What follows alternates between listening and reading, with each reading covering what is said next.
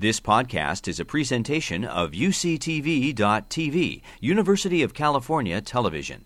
Like what you learn? Help others discover UCTV podcasts by leaving a comment or rating in iTunes. The premise of this course is that we have cumulative stress and strain from multiple roles in our lives. And I think this is more of a problem now than it was years ago, though I think years ago there were other stressors that people had.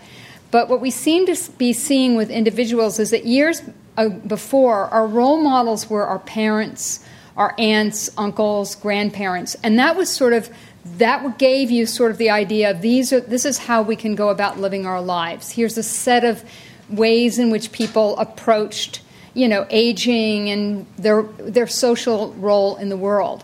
But now, in part because of, I think, our social networks and all of our media, we have multiple roles. You can kind of pick and choose, and we see evidence that people are doing that. There's, of course, our family roles, the parent, the partner, the breadwinner. Tonight we're going to hear a lot about the caregiver, an important role across the lifespan. We have work roles, career or volunteer, whatever it is that is the work that you do that's outside of the previous roles. And you can have, many of us have multiple ones of those. There's the whole idea of being successful in your work role. And work can also create conflict. When we talk about job stress and job strain, and there are many people who look at me and go, well, there's job stress, but what about just, this job stress? There's home stress, there's relationship stress. When I studied job stress at Lockheed Missiles and Space, and at that time, this was back in the 80s, most of the people at Lockheed that I initially studied were men, and then we did a whole study on women working at Lockheed. The men, actually, it turned out the stress in their lives was not working at Lockheed. So this whole study was set up with this premise that they were under job stress. And then when we finally got in and interviewed them, the stress in men's lives, particularly men in the mid-years, was very different. Does anybody have an idea of what they found to be their main source of stress? It was not spouse. It actually was teenage kids. It was home. It was just home. And it was so light. Work was where they could go to get away from some of the home stress. And the home stress, some was spouse, but it was mostly teen kids, driver's licenses, all those kinds of things. So it's there for both people. There's so many role models. And this is part of the point here, that you go from a grandmother, a mother, an aunt, to all of us having as many role models as we want. And this creates in our minds sort of the super mom or the super dad, both in the people that we know and the people that we see on television and in the media. There's a super successful career woman or man. We've had some of those speaking here at this panel, and we've joked a little bit about that when I read their bios. And then, I have my superwoman, my colleague, who just seems to write another article every 3 days. It's just, I even know her and we joke about it. I say, how do you do that? And then there's also super caregivers who seem to be able to do all of these things at once. And what we end up doing, and see this as I'm a clinical psychologist, I see people pulling these together, and they want to be all of it at once. Lecture number 1 that we heard about, and I'm going to start weaving these lectures together, was about the brain. And it indicated that there may be some biological underpinnings that might make, for some of us, some roles a better fit for us than others. But I would argue that we start with the brain, but the influence of these social pressures and the environment really begins to shape that and turn that, so that very few of us, I think, look like those prototypic male brains or female brains, because I think it gets very, very influenced by the social world in which we live. And then there's these, if you add the multiple role models, particularly this time of year, as some of us we talked about last week when we just came off of Thanksgiving, you could have the Martha Stewart or Julia Child for the holidays living right next door. I did. I had Martha Stewart. I mean, this unbelievable person who would bring me homemade persimmon. I made 4. Would you like one? And I'm going, you baked? What? What is it? You mean the oven thing? The big one that you have to with the thermometer deal? And then then we had lecture number 2, and just another source of stress that is particularly true for women in our culture is the whole thing about body image. In addition to family roles, work roles, being sometimes a single person taking care of the home. There's the yard, the people that grow all their own vegetables. And then there's, looking good and exercising and taking care of yourself. And then lectures 3 and 4 began to look at what's the impact on this, the impact on our sleep, the impact on our mental and physical health. Now, I'm going to argue, and you're going to hear this from Dr. Epel tonight, that this is all not negative, that there are some really positive things in each of these roles. As we know, the role of parent, the role of grandparent, which is something I'm just beginning to experience, the role of being a partner, and the role of being a caregiver. So there's wonderful positive aspects of each of these. And what I wanted to share with you, though, is we get from this lecture and then we come together. I hope you'll come to the last lecture. I'm going to begin to put these puzzle pieces together. But I will just give you a guide, because each one of us, the answer in this of how to sort of reduce the stress in our lives is for each of us to really begin to think seriously about how we would like to put those puzzle pieces together for our own self. Apart from all these social demands, you pick what's really fits for you. And that's what we're going to be trying to do next week. And I invite you to bring others with you, significant others, and anyone you'd like to come to that lecture. Some of you got an invitation. This is something Alyssa thought of during the day today. She said, what if people could bring a caregiver or someone? But we thought about it too late. We learn every day. And so we've learned that's a great idea. Invite people to bring others. So I'll skip over the course overview because you've heard that, but you're beginning to see this is coming together both with looking at our multiple roles, the impact it has on our lives, looking for the positives and some of the challenges, and then next week we'll weave it together. So tonight we'll hear about family caregiving as fate, but also opportunity. And then next week we'll have overcoming the superwoman syndrome, creating a personal path to wellness. So it brings me to the most exciting part of the evening, short of getting to hear Alyssa, is introducing a dear friend. Alyssa Epel is an associate professor in the Department of Psychiatry at UCSF. She received her training in psychology from Stanford and Yale. Oh, this is when we start to go, and feel a little overwhelmed, because not everybody goes to Stanford and Yale. And she focused on health psychology and behavioral medicine. And she completed her clinical training focusing on behavioral medicine at the Palo Alto VA healthcare system down in Palo Alto. And then she did a postdoctoral fellowship in psychology and medicine at UCSF, and that's how I came to know her. She's a faculty member in the health psychology program, the UCSF Osher Center for Integrative Medicine. She's part of our center, which we're very proud to say. She also is very involved in the Robert Wood Johnson Health and Society Scholars Fellowship Program, and the Assistant Director in the Center for Health and Community and Co-Director of Research for the UCSF Center on Obesity, or COAST. That's a great website. If you have any issues around diet, health, weight control, look up COAST, C-O-A-S-T. She studied the impact of stress physiology on metabolic health, including food intake. We've talked a little about that. Under stress, we eat more. Insulin resistance, obesity, premature aging, at the cellular level, and how health-enhancing interventions might enhance regulation in each of these systems. Along with Elizabeth Blackburn, the Nobel laureate in 2009, and other UCSF colleagues, she demonstrated, and this is really, you just mention her name in many circles, people's eyes just light up. She demonstrated novel links between stress and stress arousal with markers of cellular aging. This includes telomere length and telomerase activity. Her basic research aims to understand from both a psychological and a biological perspective why some people are more vulnerable and others are more resilient to chronic stress. And everyone in this class is going to get more resilient to stress. Don't worry, it's going to just happen by being here. And the stressors she's looked at are caregiving and financial strain. Her recent studies focus on mothers of children with autism and caregivers of family members with dementia. She's leading clinical trials examining how stress reduction interventions may reverse or slow cellular aging. Lastly, she is co-founder of Telome Health Incorporated, a startup company that's optimizing measurement of telomeres and telomerase. So it is really my pleasure, it's my honor to introduce Alyssa Epel to you.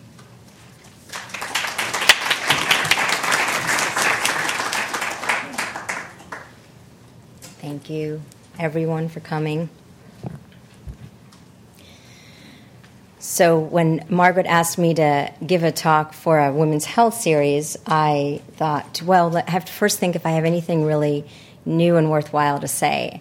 And then because I have done these talks before, and then I thought of caregiving, and I got very excited because this caregiving is the topic of caregivers is a personal passion of mine, but it also deserves a whole hour because it may not call out to you as a topic, but it will. If you are not currently a caregiver, you may well be one, and you certainly know one or will know one. So when we think of caregiving, this is really a role that we think of as a chronic stressor, a really prototypical example of something that people have to deal with day in and day out, and that's very hard and can be considered a crisis. When you think about the Chinese character for crisis, it's really interesting and convenient and beautiful that it actually has two pieces to it, danger, but also within that danger there is opportunity for positive change and growth. That's how we interpret it as psychologists. And that's what I'm going to be talking about today. So really, we'll be looking at caregiving closely and what we know from the literature on caregiving about the costs, how it affects mental health and physical health. And then we'll also look at the positive side of being in a chronically stressful situation, which is the growth side. So we'll talk about effects on brain and body. Then we'll focus on resilience and really try to think about what is resilience. It sounds good. How do we operationalize that? How do we bottle up and give it to everyone? Because we all have stressors in our life and could use more resilience. And there's a little bit of a not new literature on resiliency, and then kind of bringing together the disciplines or traditions of clinical psychology and Eastern psychology. There's a very interesting, exciting picture emerging about how to deal with situations that won't change, that are chronic and uncontrollable. And that's where I think the real answers and insights about resiliency stem from. So I'll be talking about new approaches there. And the bottom line there is that our relationship to thoughts, not just the thoughts we have, but our relationship to the thoughts are what most shape how much we suffer and how much we can glide through the ups and downs in life with resiliency. So I always have to start here because stress researchers like to slice things up and in really distinct ways and talk about them. The word stress includes everything, so let's break it down. So we have the situations, the things that happen to us, so we call those stressors. They can be in the moment, they can be events that last for months, or they can be chronic, ongoing events. Then we have our response to the events, our mental filter, and so this, I'll talk about as perceptions of stress or perceptions of threat, how much we feel like we can't cope with situations. And then there's how stress gets under the skin, and that's the physiological response, which stems from how much we feel perceived stress and threat. So caregiving is an example of a chronic stressor. And I'll just list for you here some other examples so that you can think about them and whether you have some of these in your life as well. So this lecture is really relevant to a broader audience, not just caregivers, because it's what I'm going to be talking about you can apply to these other situations such as financial strain, job strain, relationship conflict or dealing with divorce, dealing with chronic illness of yourself or of others, loss and bereavement, and traumatic events. So now we're going to go deep into caregiving. So what do we mean by family caregiving? This is unpaid, taken care of, usually a family member or a friend, and it's often an adult taking care of a parent with a disability, illness, or a common one is, of course, dementia caregiving. It could be a partner caring for their wife or husband who has dementia or a chronic disabling illness, or it could be a mother caring or a father caring for a child with a chronic condition. And that type of caregiving we don't really think about because we call it parenting, but that's really where caregiving starts. So caregiving is across the lifespan, and this is kind of super parenting, or really, if you look closely and you understand what these parents go through, it falls smack in the middle of the caregiving literature. So here are some examples of what it feels like. And these are quotes from different people, of course, anonymized. So I'm going to give you a minute to read these. So for someone who is caring for a loved one with dementia, they can feel like they've lost the person because the person they knew and the ability to converse with them the same way is gone. They can also feel, like I've got this husband, but he's not a husband. I wouldn't wish him to die, but there's not a marriage there left. So there's a lot of loss, even though the person hasn't passed away, in chronic dementia caregiving. Now, what about parental caregiving? Here are some examples from mothers of children with autism. Driving around on vacation, my son, was physically attacking my husband 24/7. She's 13 and I can't let her out of sight because she has no stranger danger. The day he was diagnosed was the worst day in my life.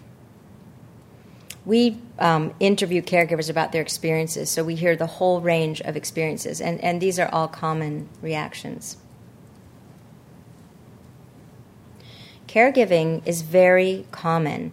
30% of the U.S. population are some type of caregiver. When you break it down, it's mostly an adult caring for another adult, 24%, and 6% include caring for a child with a chronic disability or disease. Half of those parents are also caring for an elderly parent of their own at the same time, the sandwich generation. So they're a particularly vulnerable group. There are more caregivers who are women than men, and 30% of caregivers report that they're the only one responsible for their loved one's health. So it's a tremendous responsibility. If you don't do it, if you can't meet this person's need, then it won't be met. So it's we think of it as a 24/7 demand. So it's very common, and in fact, it's really caregivers serve as a labor force that's the backbone of society. If you actually break it down financially, unpaid caregivers provide 90% of the care of long-term cost, and particularly of complicated chronic care in the home. So we think of this as a free service. And, of course, it has a tremendous cost to the carer. But altogether, it saves $450 billion a year. And that's just that includes just for caring for an elderly person. So that doesn't even include all the parental caregiving. So it has a tremendous cost, of course, for the caregiver. And that's something important for us to think about as a society and take into account and not take this role for granted. And the other piece of this is caregiving does slide one into a lower socioeconomic bracket. It's expensive. The family member often can't work and make income outside of the home. And one survey showed that women caregivers are more than twice as likely to live in poverty. So how many people here are some sort of caregiver? Okay. I'm going to rely on you guys to share some experience here. So my first question for you is caregiving more like a marathon or a sprint? Marathon. Any other answers? For me, it's both. It was a trick question. It is like a marathon, no question, but it's also like a sprint within that marathon. The different crises that arise, there's ups and downs within the chronic situation. So I definitely think of it as a marathon with many unpredictable sprints along the way. So if you think about a stressful event, it looks like this, the red line. Something happens in our life. We're at this peak crisis point. We have to deal with it and mobilize our energy and resources, and usually our body's very good at mounting a big acute stress response. And then there's resolution at some point and recovery. And psychologists have studied this process a lot of coping with life events. And from this, you can think about, this is the sprint, and in recovery, there is often hindsight and growth and a chance to regenerate. And so that's the process when we talk about, you can grow from the stress, you'll be stronger, etc. It's very easy to think about that model when there's a peak in recovery. With caregiving, you can see that it ramps up more slowly usually when as a person gets more ill, and then it stays demanding for years, and you don't know when it's going to end. This is your family member. So it goes on, and then within that there are the little sprints, the peaks and the troughs, and maybe your life might get down to normal for a while, for a day, for an hour, or maybe longer, maybe for months. But it goes on in terms of this is your life. So what does it feel like when you think about how your life is and how it might be different than other people's? What does it feel like? Mm-hmm. Thank you for sharing that. That is, many people share this experience. So her mother got dementia. For those of you who couldn't hear, she and her sister from a young age took on the role of caregiver. So they were less carefree than their peers, and they were doing different things than they expected at this young age in life. And they were both mourning the loss of their former relationship with their mother, as well as taking on this tremendous, vital responsibility. Thank you. So one of the things that people often feel also is that they didn't ask for this. This is an unchosen role. This is something they fell into. And of course they want to take care of their loved one. It's a duty and something that they can feel good about. But they feel stuck because you can't get out of it and there's no end. And so what do you do about that? You feel trapped. This is a common feeling, and it's not something to belittle. It takes a lot of adjustment. It doesn't happen overnight. 40% of caregivers feel they had no choice in this. So, for example, they've said things like, I've been dealt a poker hand that I don't know how to play. I feel trapped. I didn't want this. This feels unfair. And people who do feel that they've had to take on this role involuntarily actually have a harder time caregiving. They fare worse. They feel more emotional strain, more resentment, and in some cases have worse health outcomes too. So this is an important piece of caregiving, is this adjustment. And you might think of it as a bitter pill, something that you can't control but you have to take. This is something that I first got interested in this when I became one of my family members gave birth to a child who was during the birth process was asphyxiated. The hospital gave her too much Pitocin, her uterus ruptured, and then she was left with the poor baby was severely brain damaged. And in many ways. And so, it was clear that one of the, some of the huge challenges that arise were acceptance that you had a beautiful baby and now you don't, acceptance that your life role has now changed to one of caregiver at a different age and stage than you expected. And another thing I noticed through helping and being one of the caregivers was how easy, or how much easier it was for people who had a lot of religiosity, a lot of faith in God, to make sense of something like this that happened and to make meaning of it. So religion is really one of the things. You can't just adopt it if you don't have faith, but I did envy people with that faith because it helped them cope so well in similar situations. So one of the things that happens when we are faced with a situation, a stressful situation, is that we immediately make a judgment about how stressful it is. And so, two kind of stereotypical responses: this is overwhelming and I can't cope, and that tends to trigger a huge physiological response. Another response is, well, this is manageable and I have the resources to deal with this well, and I might even grow from this experience and have mastery. And of course, so we call this a threat appraisal and a challenge appraisal. And of course, challenge appraisals we think, lead to less of a physiological response and better adaptation. But we can't control our initial responses. Our whole life and experiences have patterned our brain to respond, kind of have our immediate response to a situation be somewhere along the spectrum, all the way here or all the way there. We can't often control our initial response. But luckily, as seconds go on and time unfolds, we can engage in rethinking or reappraisal. And I want to tell you, I haven't talked about the gloom and doom yet, but I'm going to first talk about a really hopeful, clever study that's going to make you give you one other coping strategy.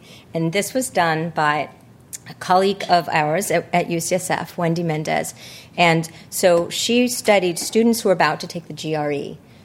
And she asked them to, take a test in the lab, and she got them very motivated to do well. And of course, they had a big stress response. And for half of them, she told them to think about that physiological response, all those cues, that racing heart and those thoughts, as energizing and positive. And guess who did better on the test? Those who reappraised that stress response, that uncontrollable physiological response, as helpful and positive. Not only did they do better right there in the lab, they actually scored better on their GREs, their actual GREs months later. So it was kind of a phenomenal reappraisal that stayed with them. One of the landmark studies on caregiving measured how strained elderly caregivers felt. So they used these researchers, Schultz and Beach, used a large sample of elderly people, and they had controls, people who weren't caregiving. Then they had caregivers who were, these were the controls. Then they had caregivers who didn't report any strain, and then they had caregivers who felt very strained. And the caregivers who experienced a lot of perceived strain over the next 5 years had a 63% higher rate of dying. That is not too surprising. They probably had more demand and were feeling a lot more perceived stress. What's so interesting here is this bar. These are caregivers who have a similar situation, but were appraising it differently, didn't feel as much strain, and they look just like controls.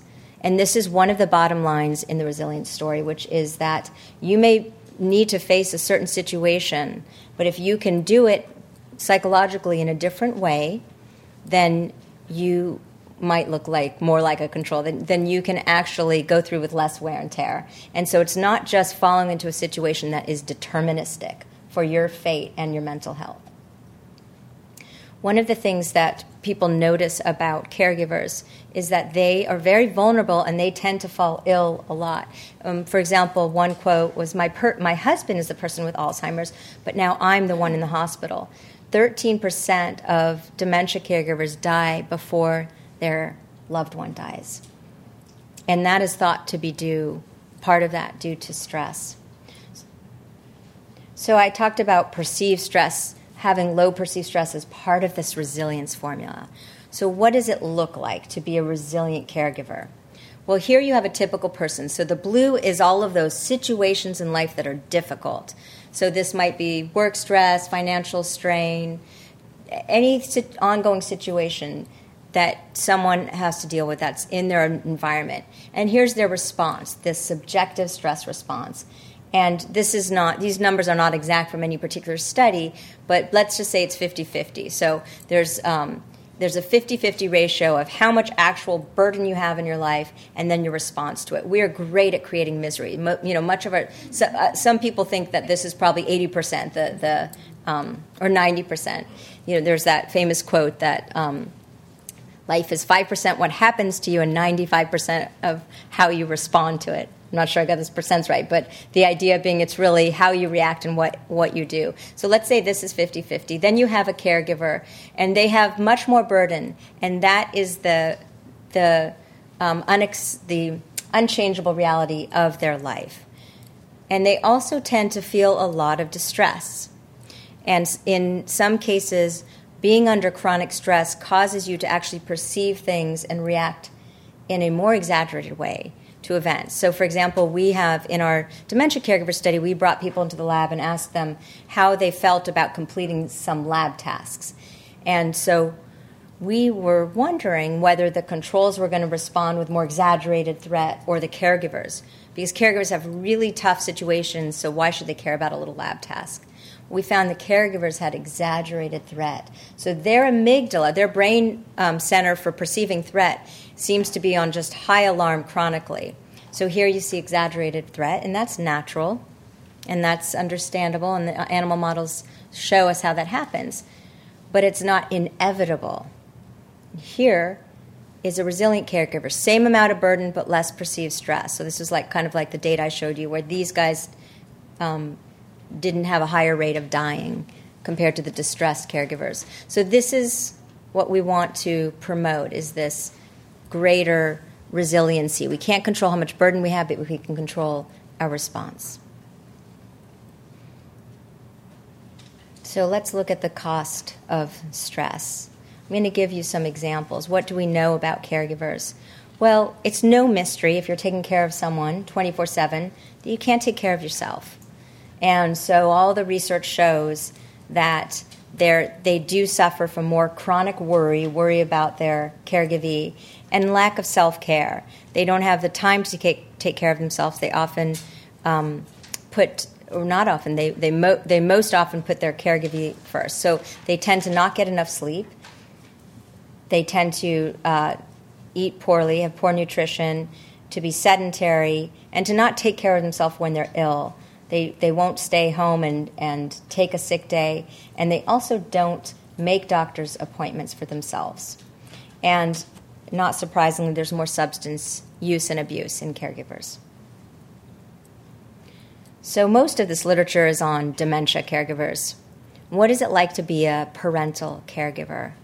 So you're going through life caring for a child who's much more demanding. So after school, while other kids do activities, you might need to be taking your child to appointments. They might need special education. There's a tremendous amount of work in getting their needs met and getting special ed rights. And I was just in a room with mothers of children with autism, and we mentioned the word IEP, and there was this absolute hum throughout the room, because this individualized education plan that they need to get for their child is so incredibly stressful to work through the system and get. So that's just one example. I just loved this blog, or this the short editorial in the Huffington Post by Maria Lynn, who has a child with a rare genetic disorder, and she basically said, here are the 5 things that you should know about being a parent of a special needs child. And she described each one, and I think you should read it. And if you're crying when you read it, you are probably one of these parents. So she describes exhaustion. That's what I heard over here, that she's always tired. I am jealous. She's seeing other kids, normal kids, and parents talking about what it's like and this milestone and that, and optimizing their child's future. I am alone. So few parents can understand her experience. I am scared. Is she doing the right thing? Is she doing enough before her son's brain is not as plastic and can't improve enough? Is she making the right choices? Is she doing enough? So that chronic worry. I am human. I've been challenged and pushed beyond my limits. I've grown tremendously as a person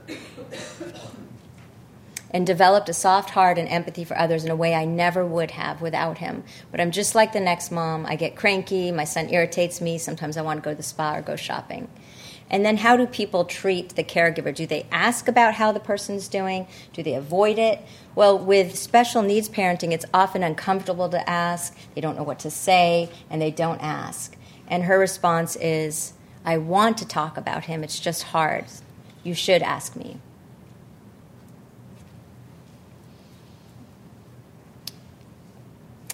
And then her last comment is, I may have it tough, but in many ways I really feel blessed.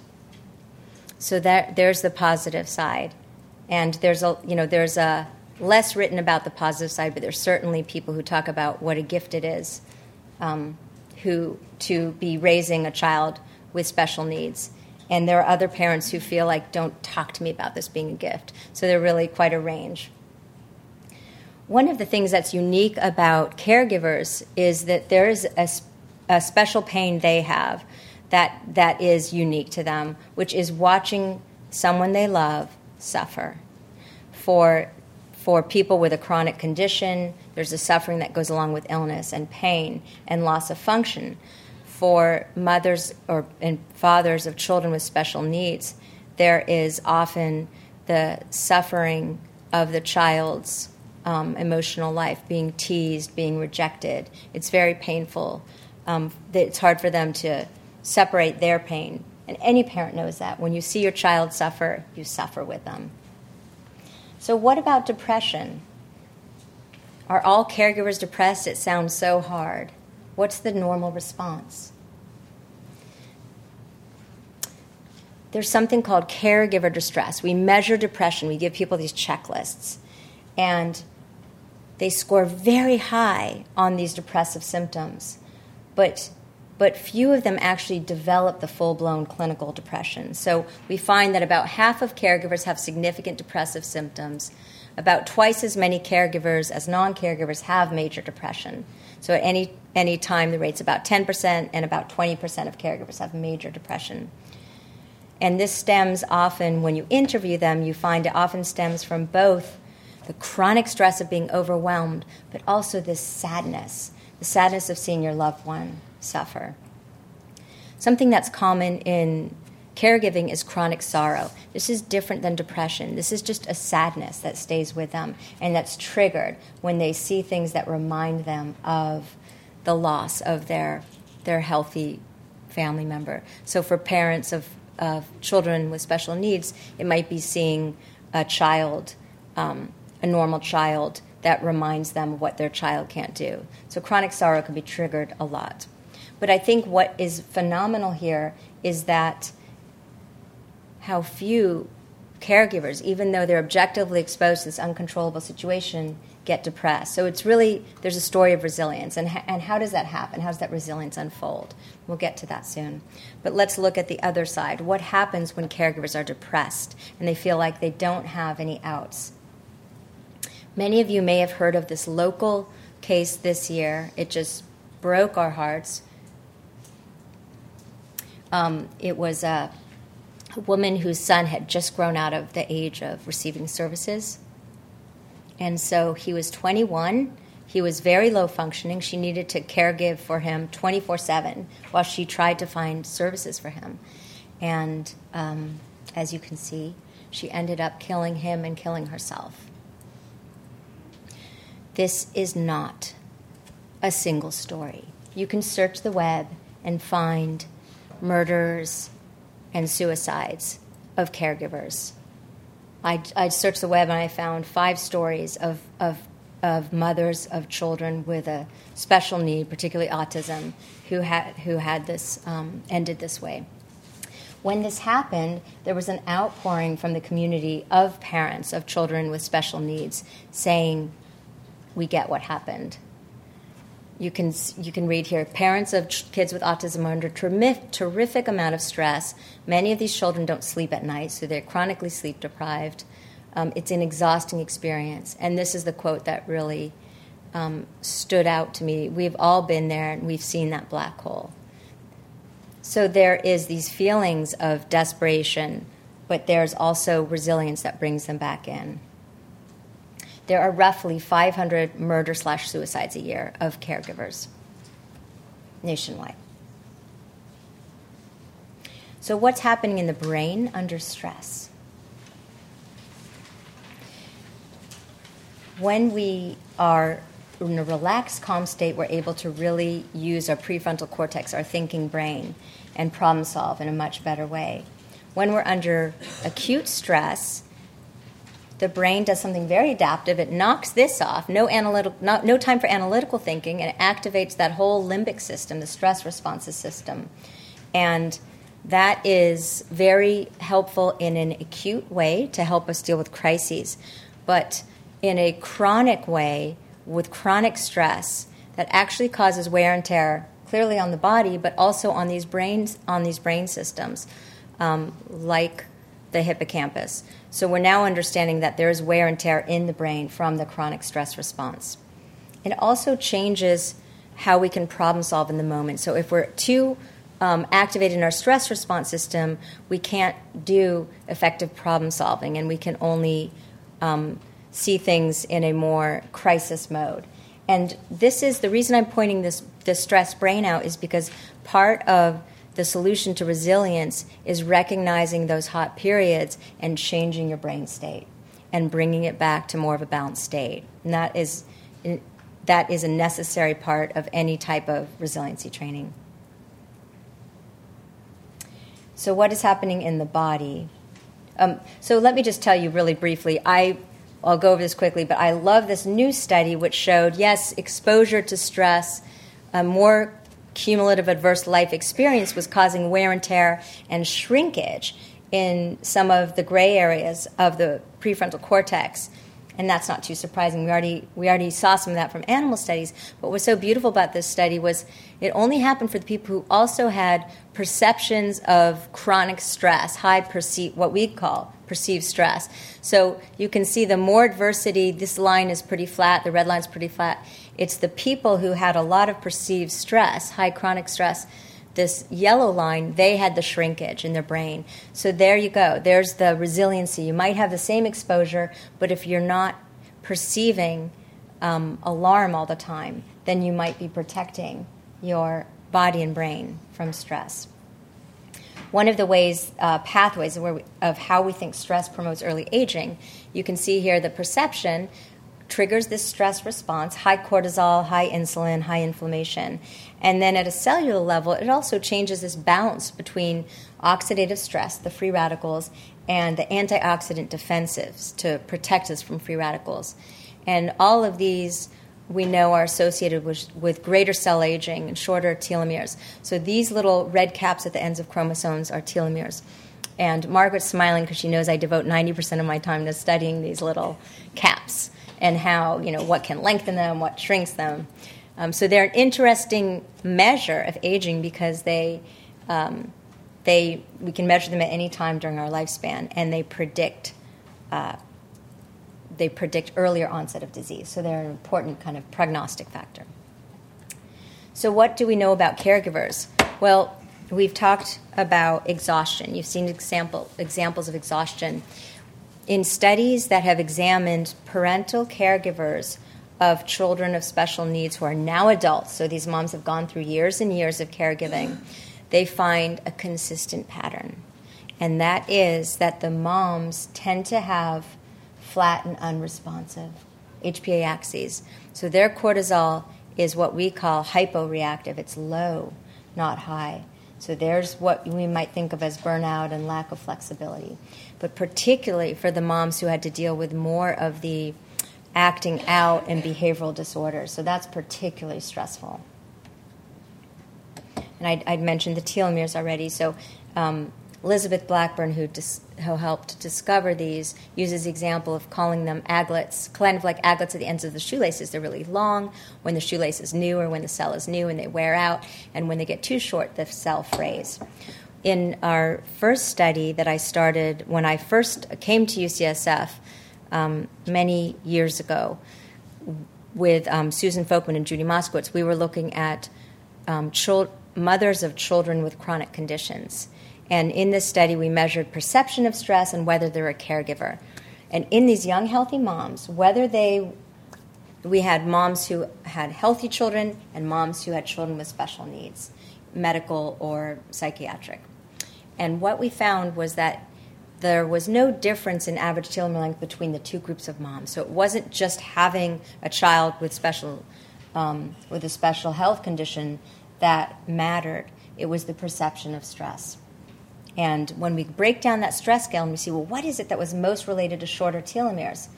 This was true for both the moms of healthy children and the moms of children with conditions. And here are some of the items that popped out the most: that feeling of stress, feeling difficulties, feeling unable to control important things. These were related to greater aging.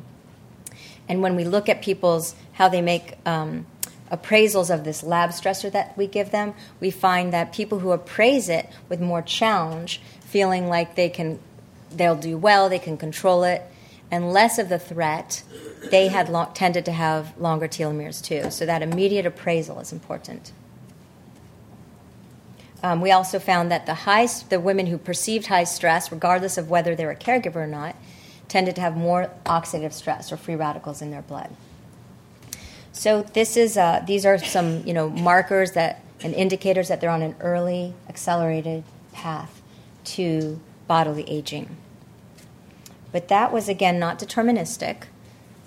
So now we get to the part about opportunity and resilience. So what do we know about resilience? We know that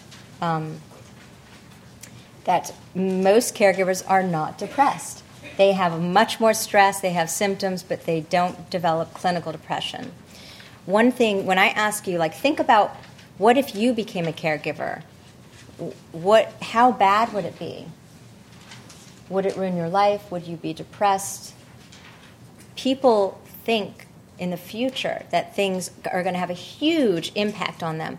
But when they get there and live it, the huge impact is an initial burst, and then usually their level of well-being returns to where it was. And this happens both for lottery winners, for example. They have this huge burst of happiness, and then they end up just where they were before. And it also happens to people where negative events happen. So, for example, people in a wheelchair. If I said, how bad would that be? You would forecast that you would be very unhappy. But when you go to people who ended up in a wheelchair, their happiness is the same as others once they get over the trauma and the adjustment. So this is something about human resilience, that we always think things are going to be worse. But we have an amazing power to adjust. So how do we adjust? We make meaning of things. We do it immediately. We do it spontaneously and unconsciously. As things unfold, we tell a story about why it happened. And when we have a chronic condition, this meaning-making happens over time and emerges. And that's where part of the resilience comes, is through finding meaning in chronic events. And there's an area of research called benefit finding, and they measure what happens to people who have suffered a traumatic event, and you see all sorts of benefits like increases in intimate relationships, greater feelings of mastery, greater spirituality. So these are some changes that having to deal with the extreme forces you into this growth. Another thing that can happen is that you notice more positive things, the small things that you wouldn't have noticed if you pay attention. Then they actually mean more and they help balance their life.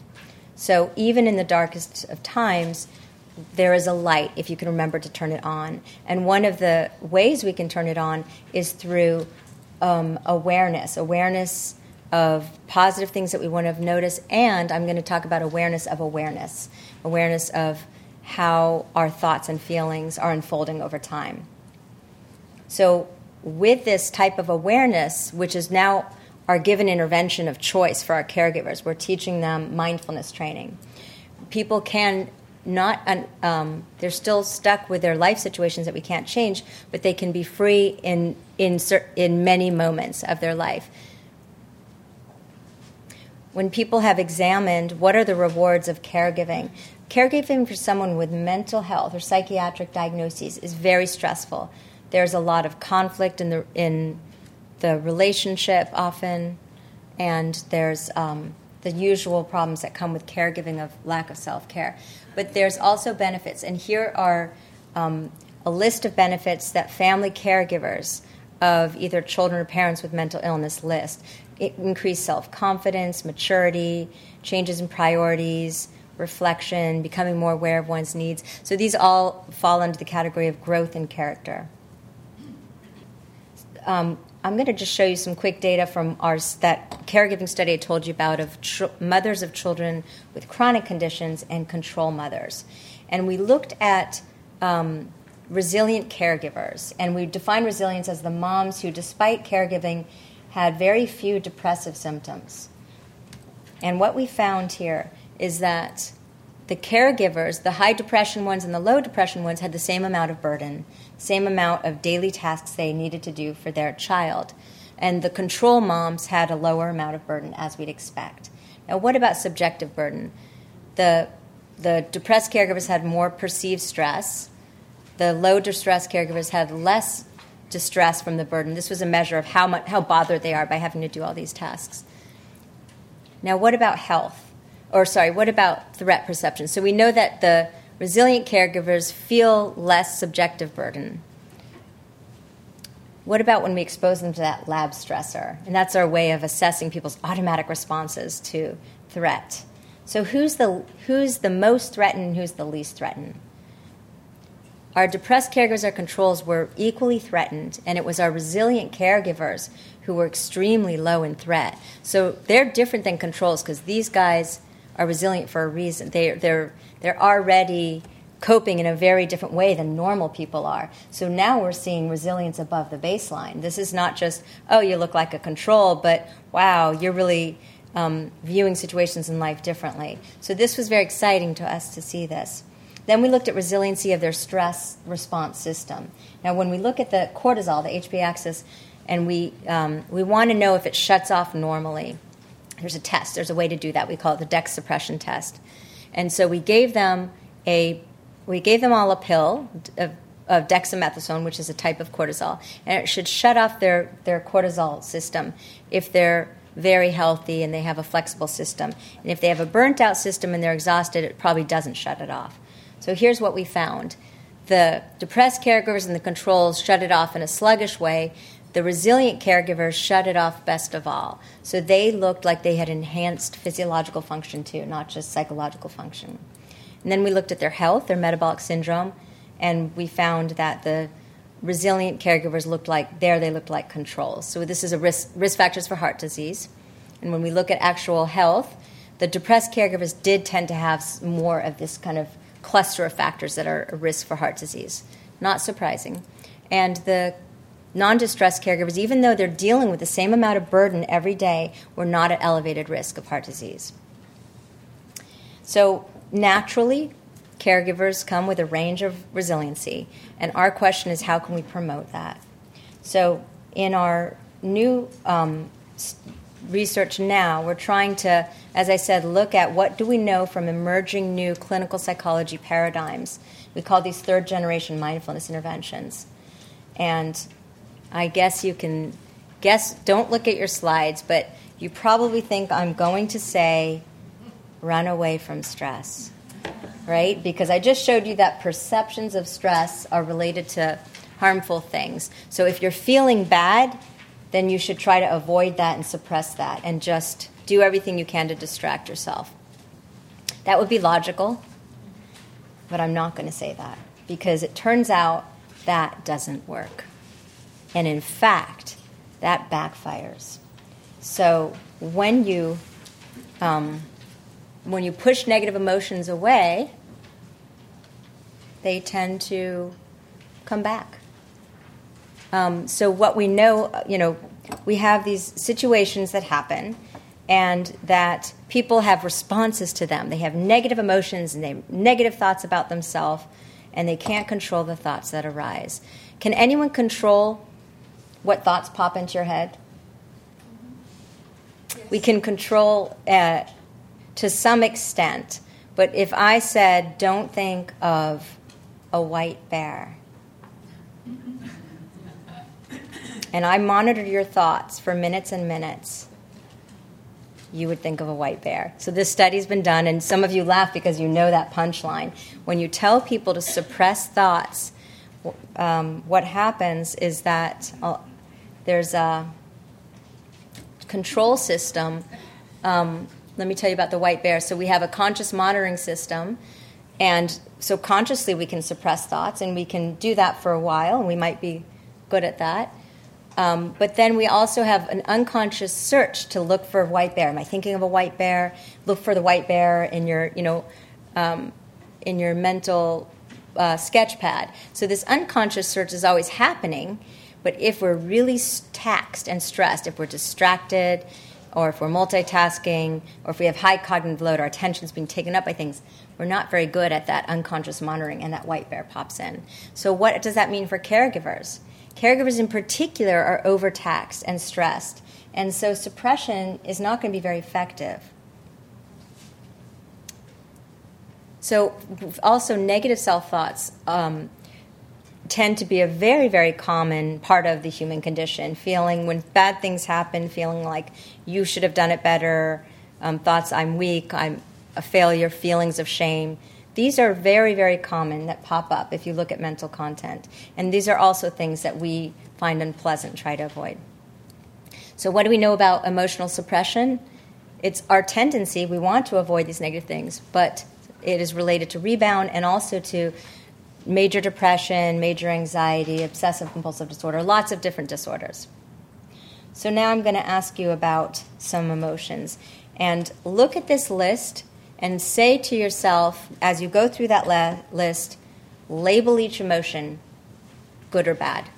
Just quickly go through that list and label good or bad.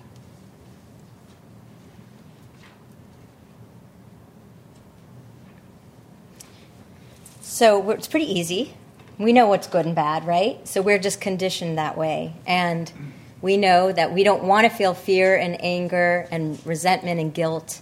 And so we try not to, and that's our natural tendency. But actually, emotions are important sources of information.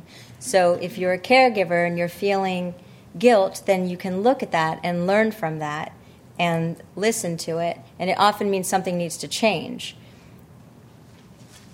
So if it's bad, our natural tendency is to push it away. And we also raise our kids this way. And it's very hard to tolerate negative affect in our culture. In fact, everything in our culture says we shouldn't feel bad and we should feel happy all the time. So there's kind of the striving for happiness.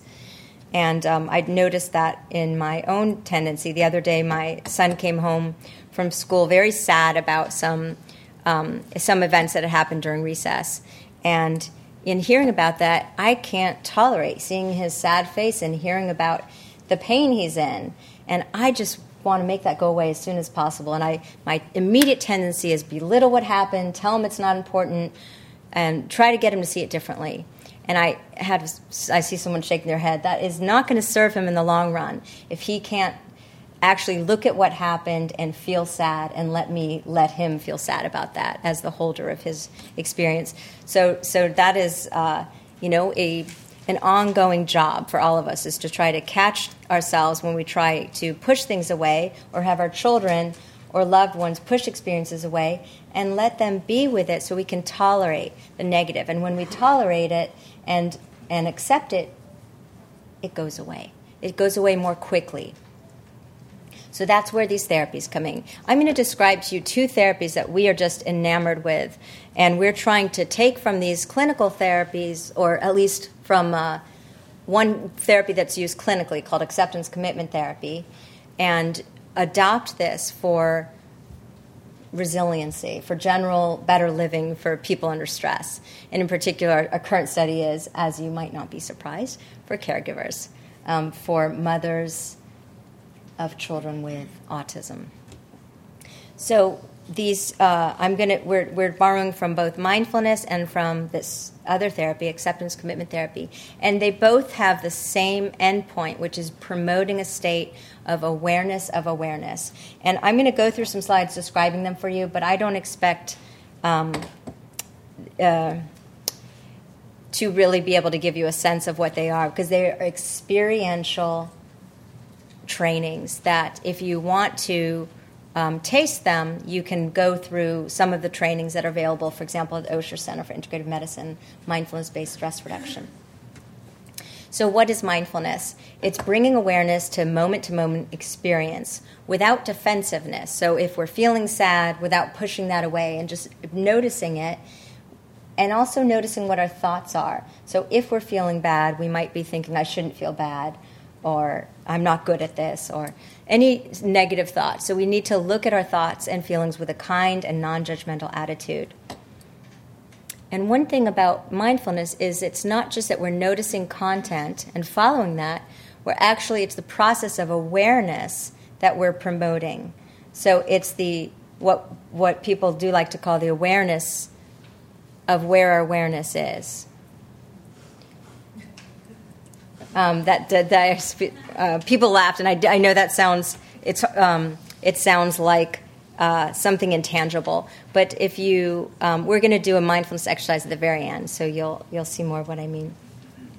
So this mindfulness training has been applied for parents of children with special needs and autism, and the idea behind it is that part of the child's symptoms and functioning is affected by the parent being able to be there for the child and notice when they're becoming dysregulated and be more attuned with them. And mindfulness training teaches you both about your own mind as well as reading signals of others better. And so in this study, they trained parents to perceive and respond to a child differently than the traditional rigid behavioral approaches. And they found that it did enhance relationships both for the parents with each other and with the children. And in the children, through training the parents, the children had lower aggression, less self-harming behavior, and better social skill functioning. So it does look like it's promising, which is partly why we're using it.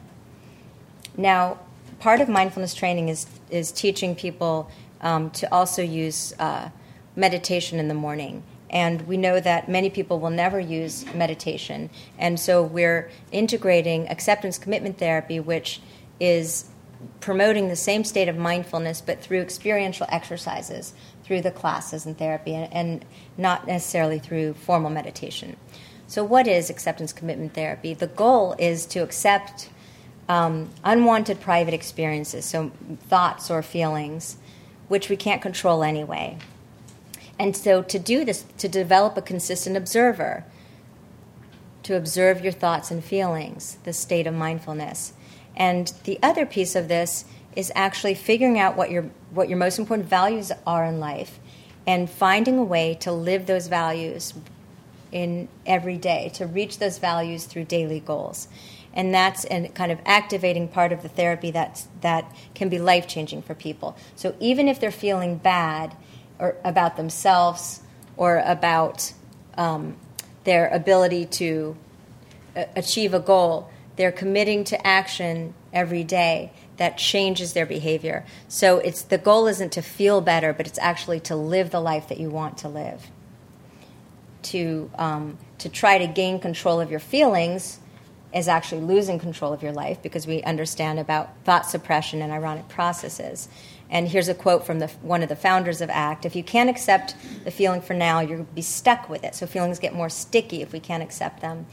But if you can accept them, you can change your world so you don't have that feeling later. So it can dissipate naturally. You give it permission to go away by letting it be there for now. So the idea is to change your behavior in order to live by your values. Don't change your behavior in order to change your feelings. So how do we do that? This awareness of awareness. Part of it is changing our relationship to thoughts. So we tend to just look at the content and say, what is that telling us?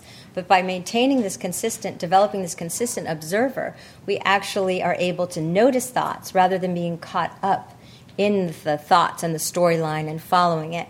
We notice the thoughts, we see them for what they are, and then we can dismiss the thoughts. We don't have to be actually driven by the content of our thoughts and living what they are, but we actually observe them and let them go. And this promotes psychological flexibility, the ability to live in different contexts and have different things happen without getting stuck in our head. So in this observing self, I'm going to have you try to look at your own observer. We all have this observing self. And we want to try to foster and notice this transcendent sense of self so that we have this consistent perspective to view our experience from. So I'd like you to close your eyes and actually first look at the screen in case this helps you. And you can choose your own imagery. You are going to become the sky. So the metaphor is that you are the sky. You are the container, the holder of the contents. Now the weather changes throughout the day and throughout the minute. And at some point it rains, at some point there are clouds blow by, and then the sun comes out and goes. So the weather is always changing, and you're observing it.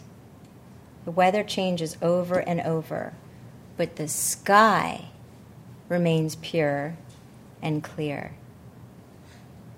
And when you close your eyes, you can remember that you are not the clouds, and you're not the weather. You're not the rain. You're not the sun. You are the whole container of the sky. And the sky is always there when emotions get negative or positive. You can notice them, notice the content, but you are not the content. Thoughts, I'm a failure, you can notice the thought, but it doesn't mean that you are a failure. So you can open your eyes and think about what you just did is you looked at thoughts, not through thoughts. Usually we just look through our eyes and we think thoughts are absolute reality and they're true.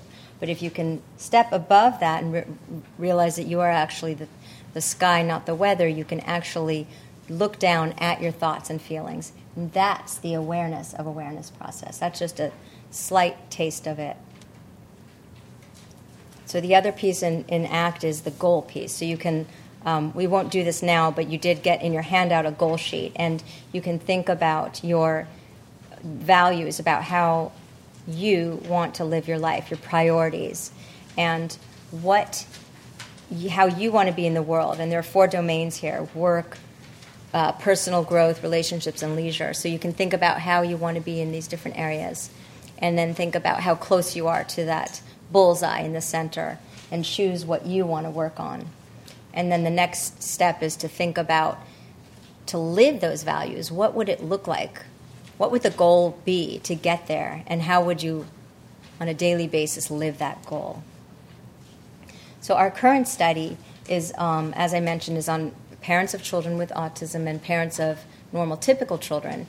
And these parents, we were trying to identify resiliency factors and study their appraisal and how they regulate emotions, particularly looking at acceptance of the situation of being a caregiver and having their child have this condition, and avoidance. And then, of course, for the intervention, we want to intervene exactly on those types of coping. We want to promote acceptance and reduce avoidance, to promote greater psychological resiliency so they can live their every day and feel less stress, not by pushing away negative emotions, but by actually accepting them. So it's kind of paradoxical. We have lined up these great teachers, Dara Westrup, who's an ACT trainer, and Will and Teresa Kabat-Zinn, who are mindfulness trainers. So we've developed this class, we've combined these two, we're developing an app, we're about to test it, and now we need just a dose of hope that this intervention will help and work. And our goal is to use mindfulness to reduce the stress cognitions, reduce the stress arousal, and in turn, this should promote awareness of all the positive things out there that are so easy to miss, even the small things. And together, this should, we hope, help with slowing the rate of aging in telomeres. There's a quote in your slides from the Dalai Lama. I won't read it, but again, it was emphasizing this idea that the things around us, all the context are just context, and it's how it's the attitudes and behaviors of others that merely are circumstances in which we live our lives, and the quality of our lives is a result of our own attitudes and behavior. So really, we really want to get to trying to, given what we've been dealt with in life, is trying to reduce this perceive stress and be resilient in that way. So what are the take-home points? Well, caregiving stress provides opportunities for resiliency, but it's not an easy path, and there are no easy answers about what helps for any particular person. Here are some obvious things that help. Now, caregivers have to take care of themselves. Self-care is even more important for caregivers because they're under so much stress. And you can think of that metaphor that you have to put on your oxygen mask first if you're going to help the little child next to you. Exercise. I bet you thought you were off the hook because I haven't mentioned exercise. Exercise is probably one of the most important health behaviors because it really does reduce physiological stress. It also helps with shifting our mental processes to be more in our prefrontal cortex. And we have lots of research on exercise that shows the benefits across the spectrum, but in particular, our research at UCSF shows that it helps for people under high stress. It helps caregivers so that even if they're feeling high stress, if they're also exercising, they're not having that accelerated aging process, that telomere shortening. It's the work of Eli Putterman here at UCSF. Social connections, one of the most important buffers to chronic stress.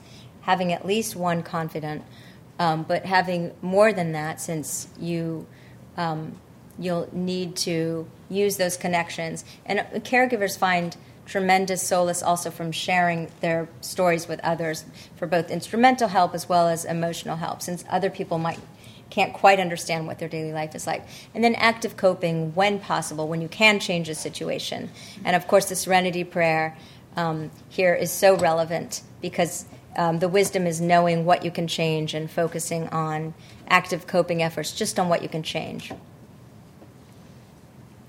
And then the newer points that we've been talking about, which is that how we view a stressor and how we view our mind actually matters. So we can notice whether we're having challenge and threat appraisals.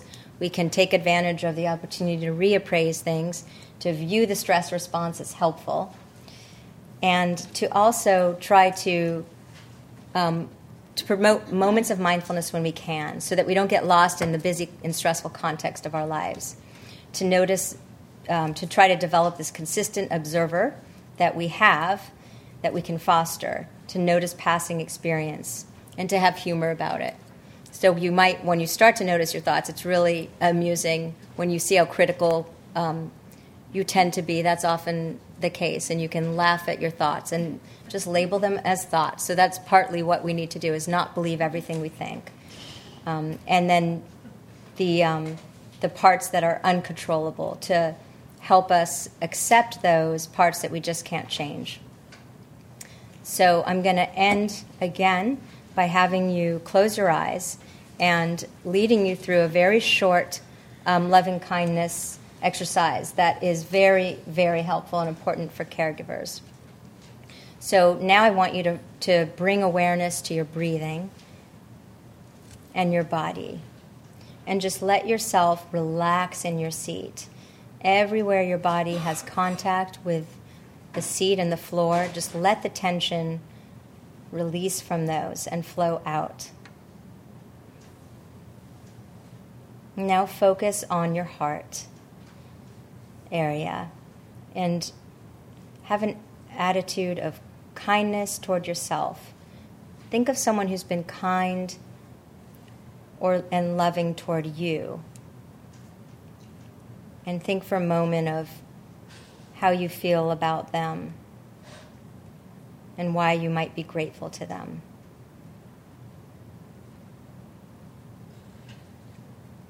And now I'd like you to focus those feelings on yourself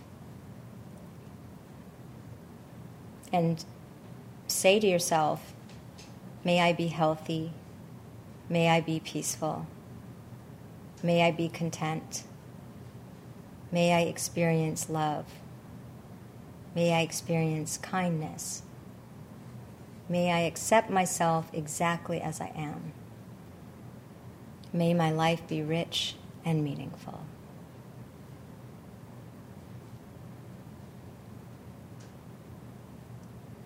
And that's a version of loving kindness usually we start, and we say this toward other people, toward people we're grateful for. For the caregiver, we also especially need to say it for ourselves. And you can also say it for the person you're taking care of.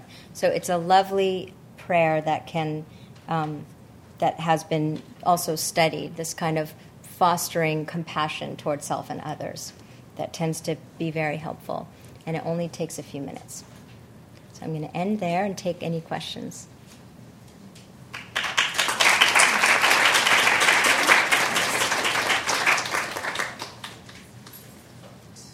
So the great question. That's a whole lecture in itself, right? So the question was, what happens when you do a short meditation like this, just within a few minutes? What's happening in the body and the brain? What's happening in someone who does this every day, and how is it changing them? So in the moment when we turn on the relaxation response, we are changing our breathing rate, which Margaret has studied, which changes blood pressure.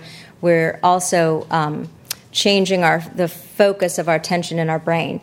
Now, when we are focusing our attention on our body, for example, we're using different areas of the prefrontal cortex, and this actually changes our experience in important ways. So we now know how important it is to focus on the body and not just ignore it, neck down. And for example, in one study, people were who were addicts were taught the body scan, and they found that doing the body scan reduced cravings. So focusing on the body actually reduced activity in the primitive area of the brain for drive, stress, and reward, seeking reward.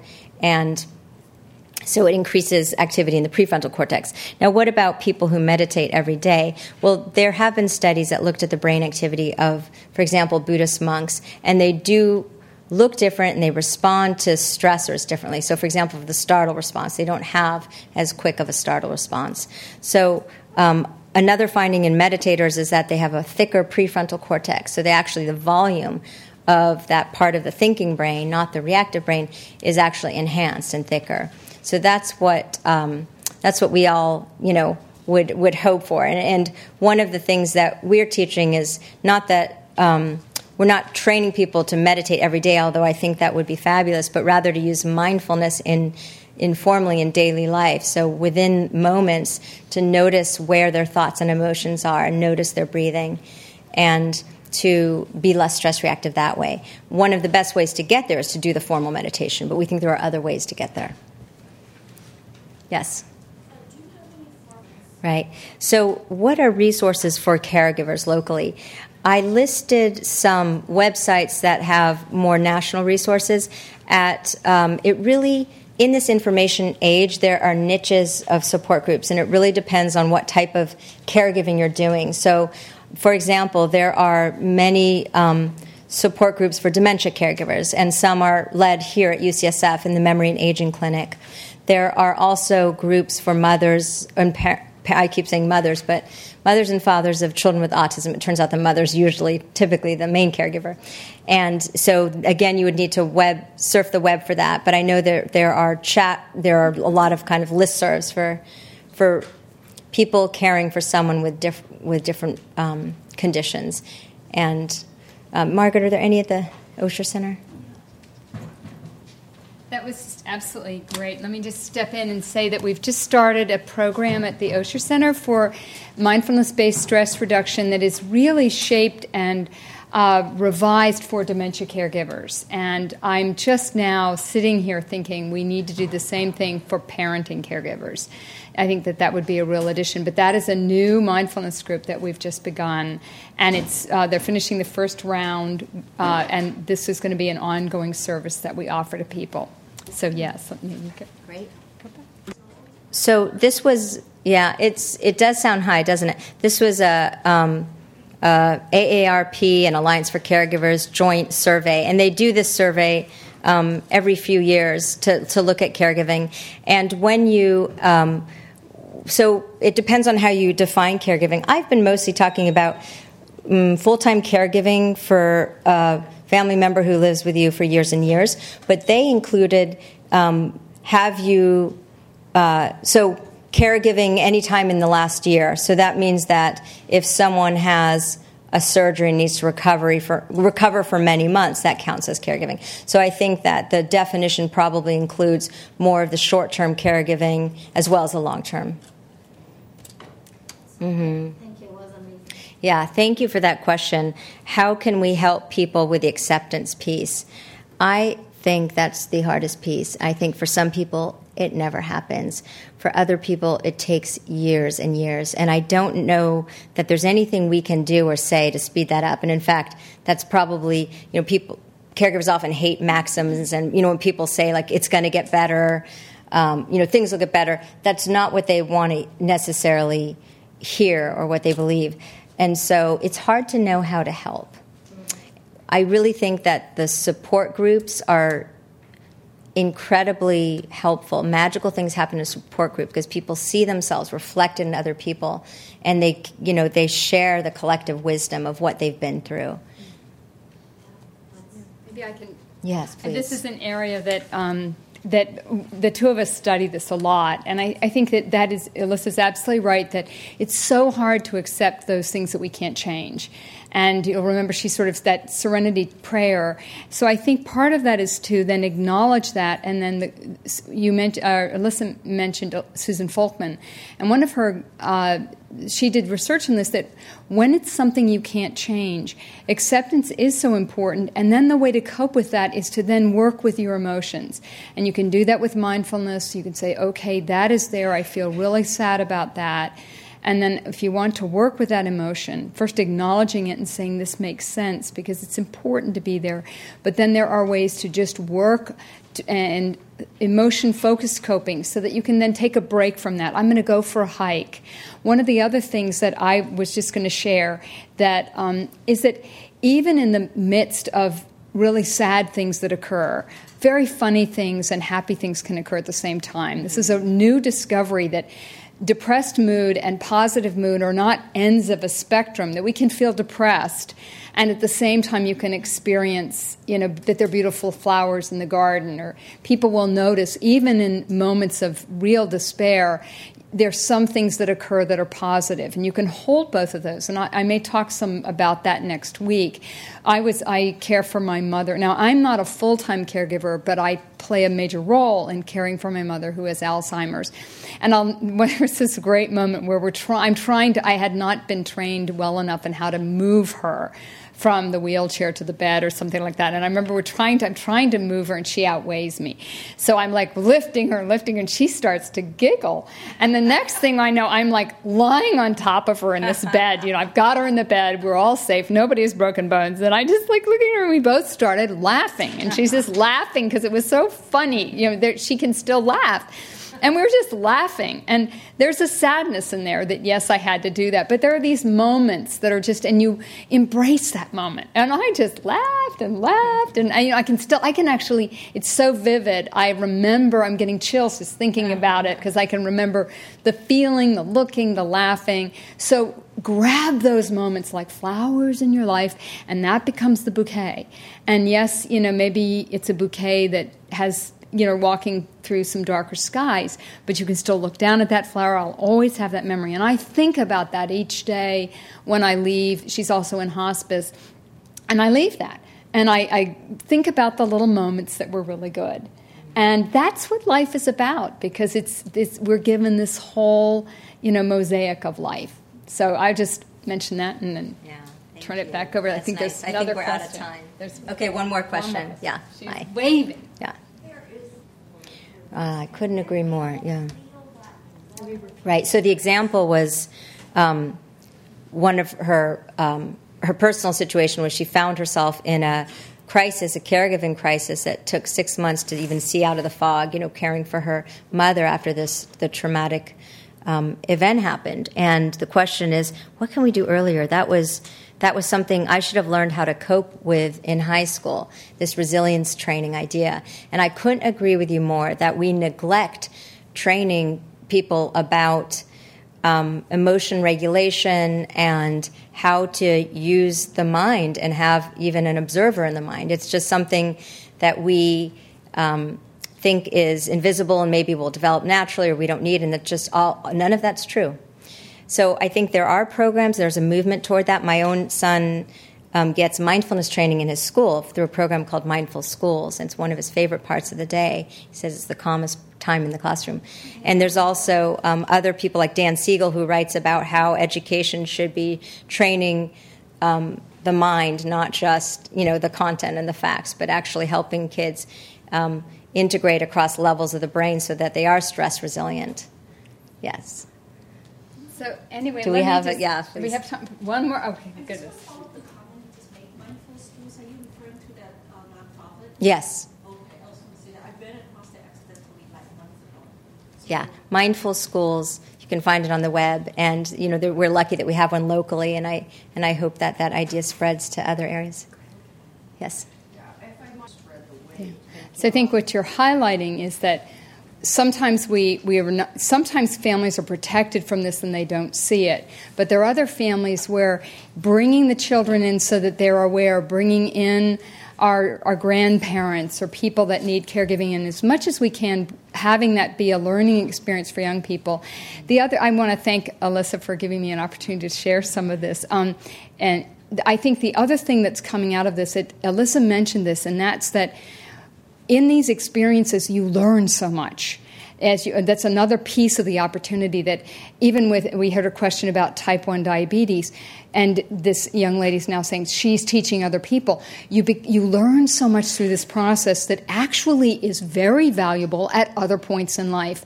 You get that resilience quotient going that Alyssa outlined, where you don't respond as much to certain things because you have been to the mountaintop. You've been through some really incredible experiences.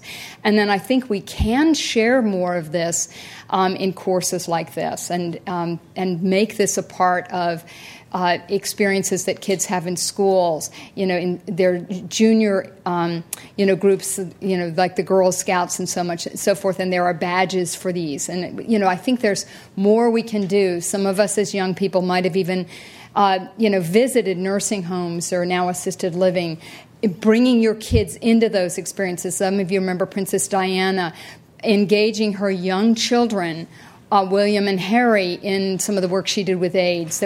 There's lots of opportunities that we can do that, either for children in our lives or other young people, so that they can have those experiences and have that intergenerational training and learning that you just described.